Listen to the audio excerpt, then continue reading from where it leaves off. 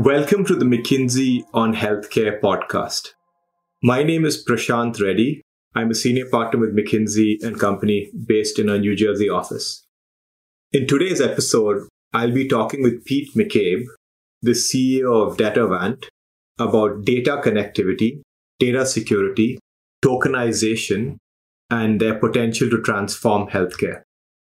These topics are particularly exciting to discuss due to the recent developments within the healthcare IT and the information management space across technology, regulation, and frankly, the interest of various industry participants in really addressing the barriers to collaboration. Pete is a thought leader in this space thanks to his leadership of Datavant. After a merger this year with Ciox Health, valued at approximately $7 billion, Datavant is set to be one of the largest healthcare data ecosystems in the world, enabling patients, providers, payers, healthcare data analytics companies, patient-facing applications, government agencies, and life science institutions to securely exchange their patient-level data. Pete, thank you again for joining us today. Yeah, thanks, Prashant. It's a privilege to be here. So, we have 3 or 4 broad themes we thought we'd just touch on today. The first we'd start with is data connectivity. So one of the motivations behind the recent merger between Datavant and Ciox was to solve this challenge of healthcare data fragmentation. Could you talk us through why data connectivity is so important? If you think about one of the biggest advancements in healthcare, over the last 100 years, it's powering every health decision with data. And when you're able to do that, first and foremost, you put an informed patient at the center of his or her care. Secondly, you get to practice personalized healthcare. If you just start with the basics that says, hey, when I walk into the hospital, does the doctor who's assessing me have my full data history? Wouldn't that be great? Wouldn't that be personalized? So you really advance this idea of personalized healthcare. Thirdly, what happens is you can dramatically advance the speed and lower the cost that it takes life science companies and therapeutic companies to develop new drugs and treatments. As a McKinsey study would say, 25% of U.S. healthcare spend is waste. That's about $1 trillion. 50 to 75% of that waste can be eliminated with a better utilization of data. You're talking $500 to $750 billion of cost down of the U.S. healthcare system alone.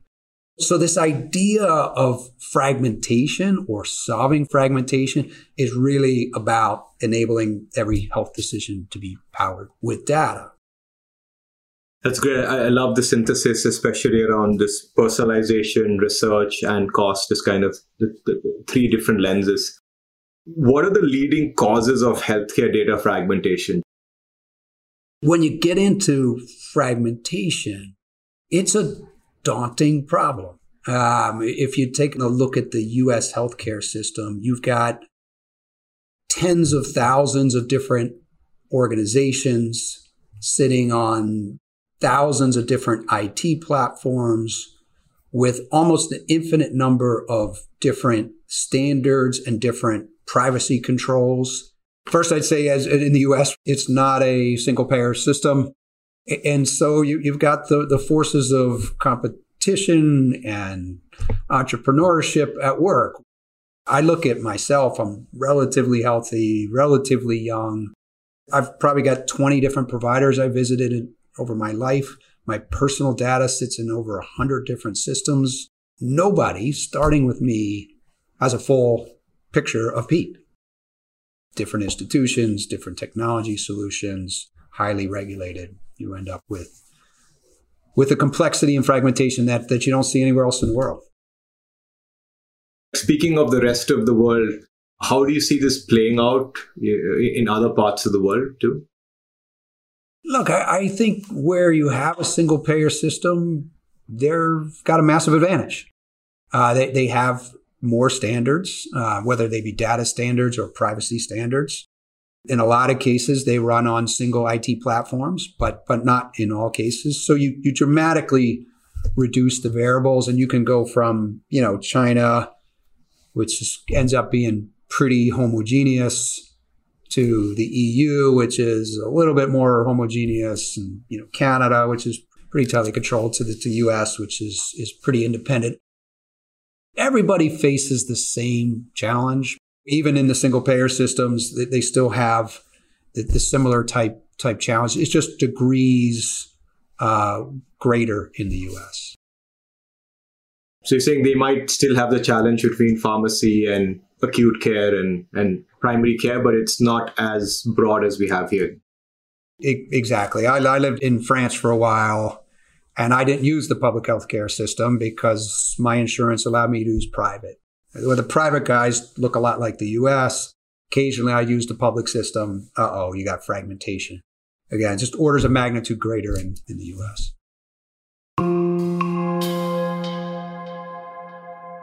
Maybe on this we flip from the what the problem is to the how.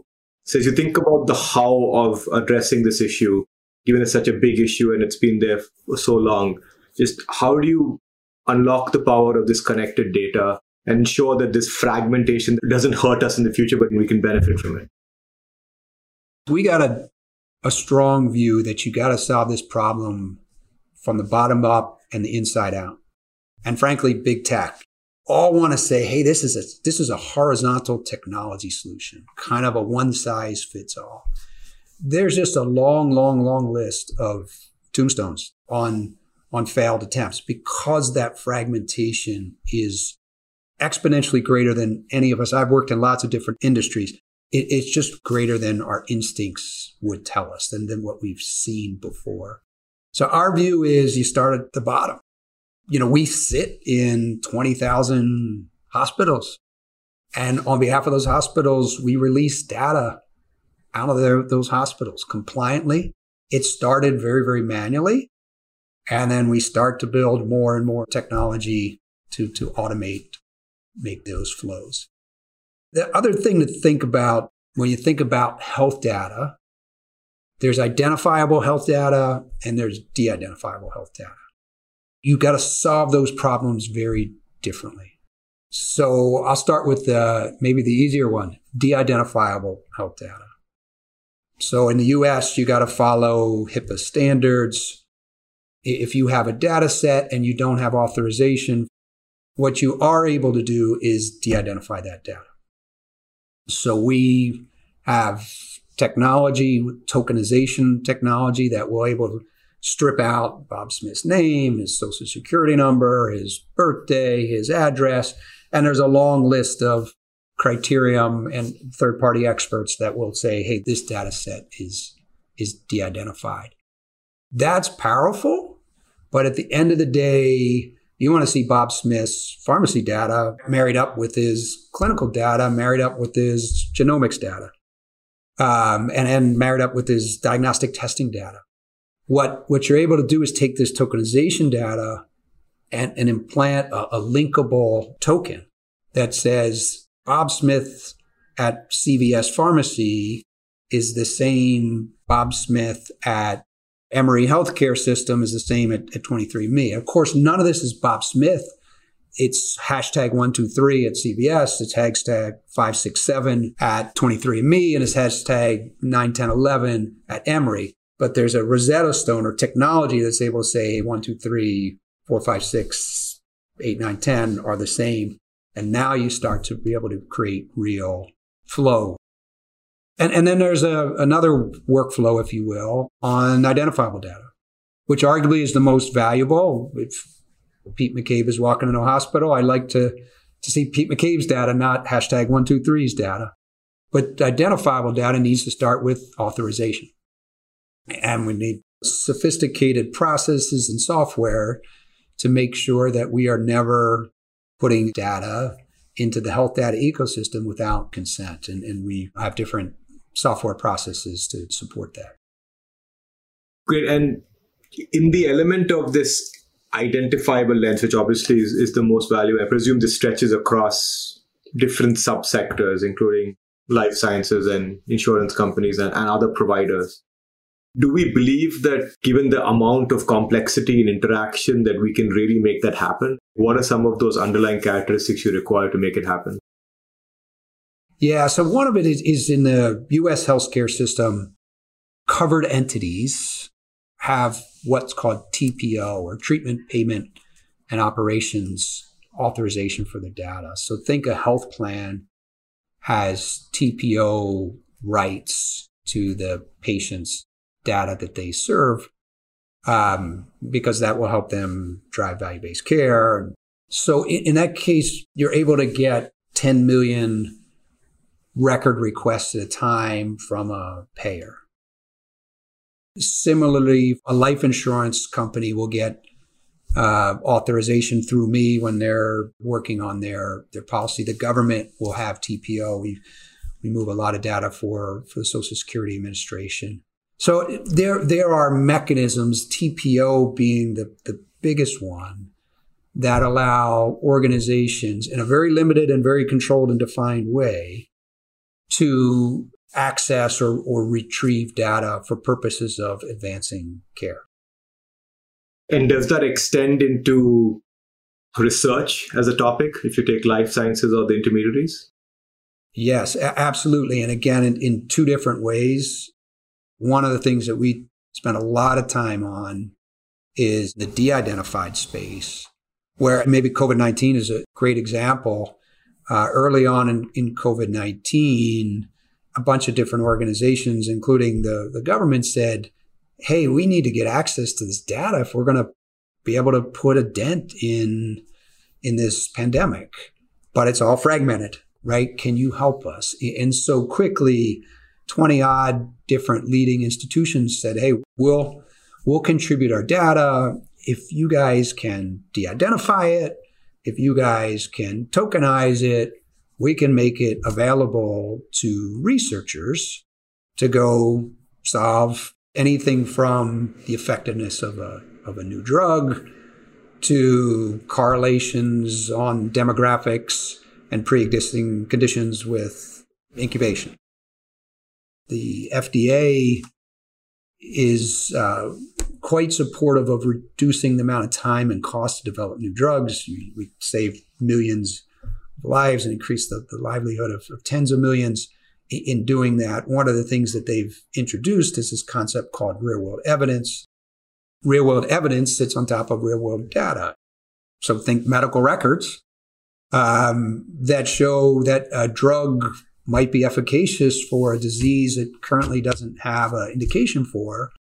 You can take that to the FDA, wrap it with your other research, and rapidly reduce the cycle times and costs to develop new drugs and get treatments in the right hand. And I would say we're in the first inning. We're not even 10 pitches into the first inning on what's possible in life sciences with real-world evidence and real-world data.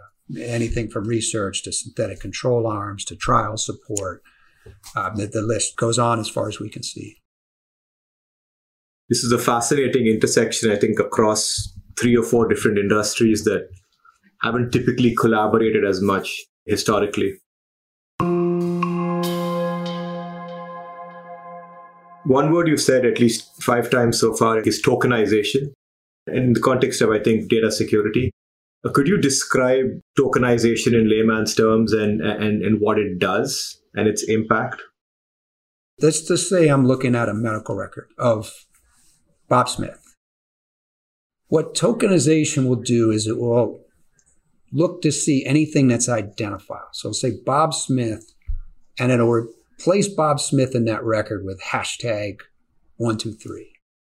Then it'll see Bob Smith's address, and it will wipe out the address and just leave the zip code. So people can do geographic studies, but they don't identify. And they'll hashtag that zip code as well. And then it will look for his birthday, strip out his birthday, just put the year. So you know how generically old he is, but you don't have identifiable. And that, under HIPAA, the only way to utilize data for purposes of advancement of care is to de-identify it first. And so what you do is first de-identify the data. You put in these hashtags, and then you put a unique token on that record. And that token, again, might be ABC token. It might be token, XYZ. And that is institution specific. What you have is a Rosetta Stone that says ABC and XYZ are the same. So that allows you to access health data in a de-identified format, and B, link health data in a de-identified format. And when you can create that liquidity and when you can create that linking, you empower researchers, doctors, entrepreneurs with incredible information to advance care. This is very interesting. It's almost like a network switch where the person who owns the two sides of the equation moves information around. Is that how to think about it? That's exactly it, Prashanth. In fact, what the switchboard does is allows you to connect, control, and apply flows of data into an institution and out of an institution. And you think sounds very, very simple, but that's in essence what we do. And now you take it to the next level. You say, hey, how do you drive to ubiquity? How do you get this switchboard in every health institution? And now you can help enable the connection, the control, and the compliance of data flow in and out of every institution. And then through this tokenization technology we talked about a minute ago, you can start to link that data. And that's when you start to unleash big data in healthcare. So ubiquity of the switch, but ensuring complete neutrality is critical for this. Yeah, I think this idea of neutrality is important. And what we're very, very clear at Datavant, not from a commercial standpoint, from solving for the health data ecosystem, is that we're neutral. We don't sell data and we don't do analytics. We create data liquidity in a ubiquitous, privacy-centric, neutral way with all the data stewardship controlled to the sources. And most companies we look at all want to creep into the analytics side for the obvious reasons, or all want to sell data for the obvious reasons. But what that does is it creates more fragmentation, because now you have these competitive, I've got my data and you've got my data and your data, and we're not going to share because we're competitors. And you suboptimize the potential of data across the system. So we're very, very specific, if you will, and purposeful about this idea of neutrality. If we abstract this to an industry level versus the specifics of your institution, do you believe that's a model that should be regulated, or is this just choices of participants and how they play? If there was some magic pixie, if I were king of the world and I had some magic pixie dust, I'd regulate this thing. We spend $4 trillion as a country. It's literally if not the biggest, the top 3 biggest issues in the country on healthcare expenses. And it's a no-brainer that this is a solution. So if there were magic in a theoretical world, that's what I would do. But it's baby steps in this path because of all the fragmentation in the health system, because of all the different partners. If you think about how do you regulate this complexity in every org and what the standards need to be to share back and forth, you can lose your will to live.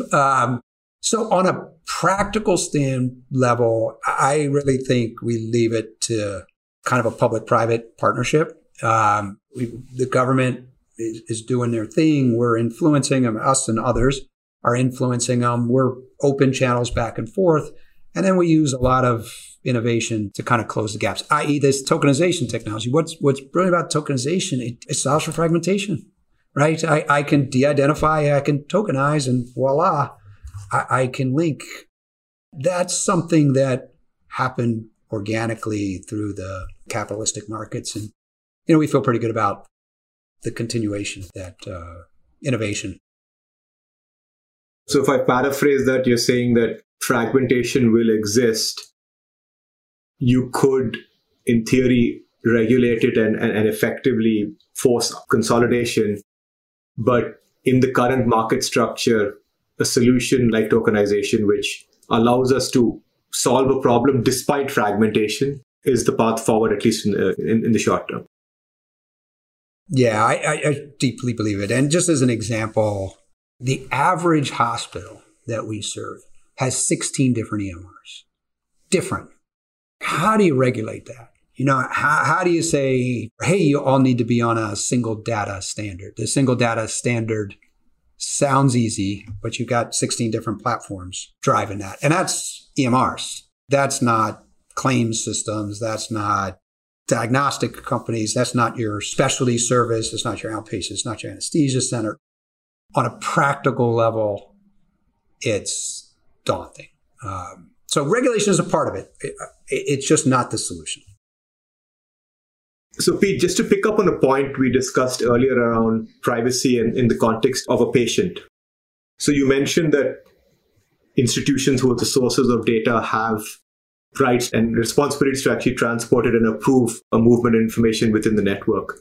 But from a patient lens, how should patients think about this in the context of their consent and how they think through this? Yeah, it's a great question, an important one. Whenever any of us enter into a healthcare institution, we engage in an active consent process.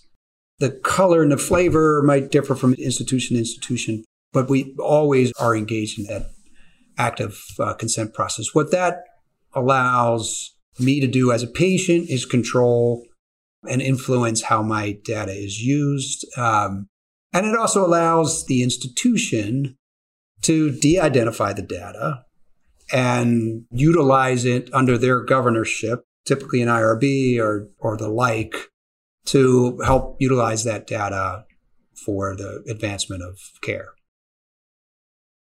I think this will be an ongoing topic of discussion given the sensitivity of privacy. Addressing it, I think, front on will likely be critical to long-term success.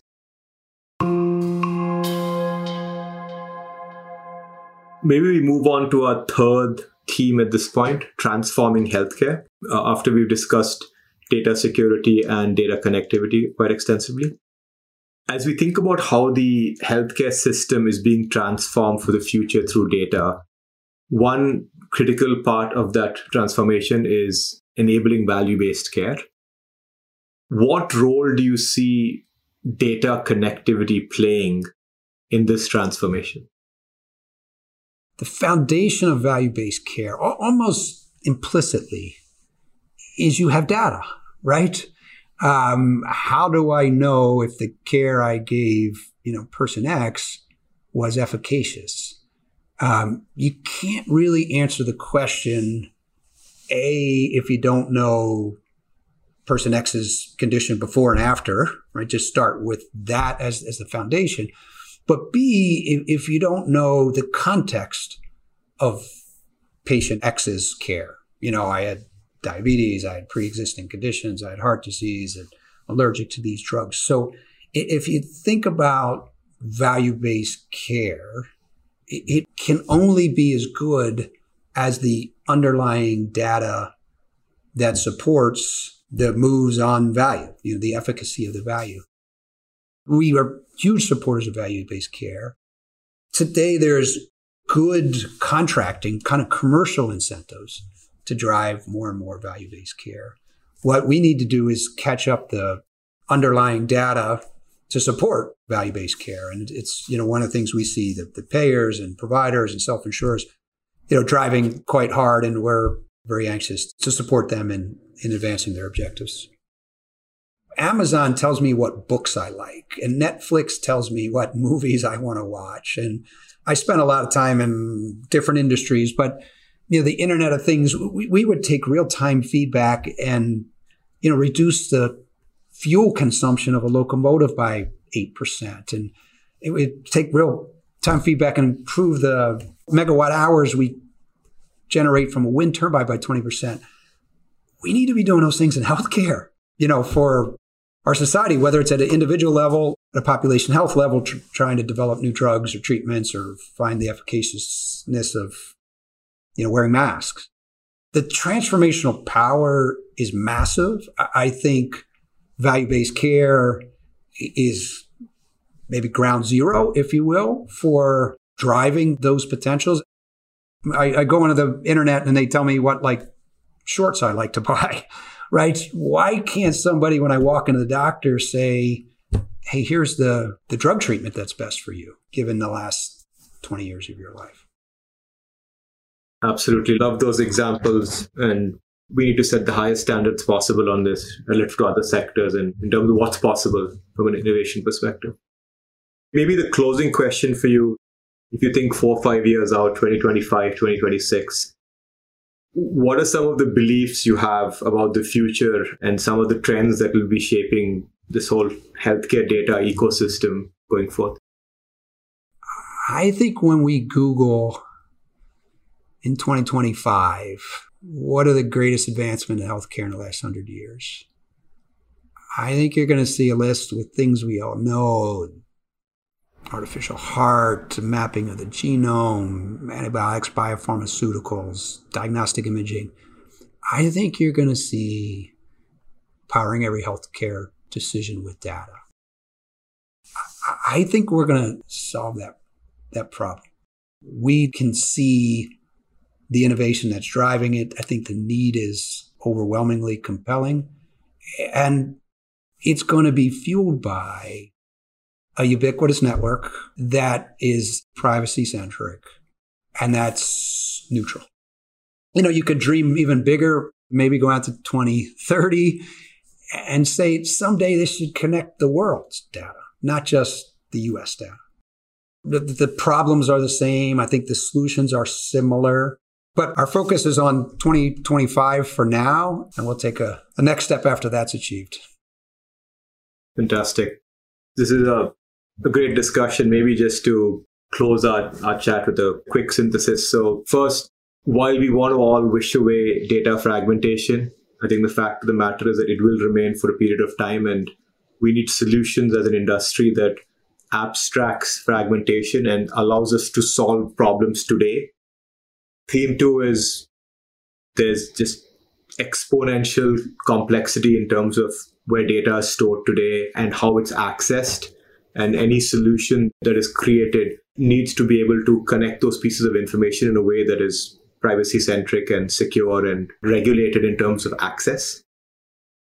Theme 3, as you think about different solutions across the value chain for de-identified versus identified, which has a substantially higher bar in terms of expectations, ensuring seamless access, authorization, data standards that allow you to actually get into it in terms of across the value chain.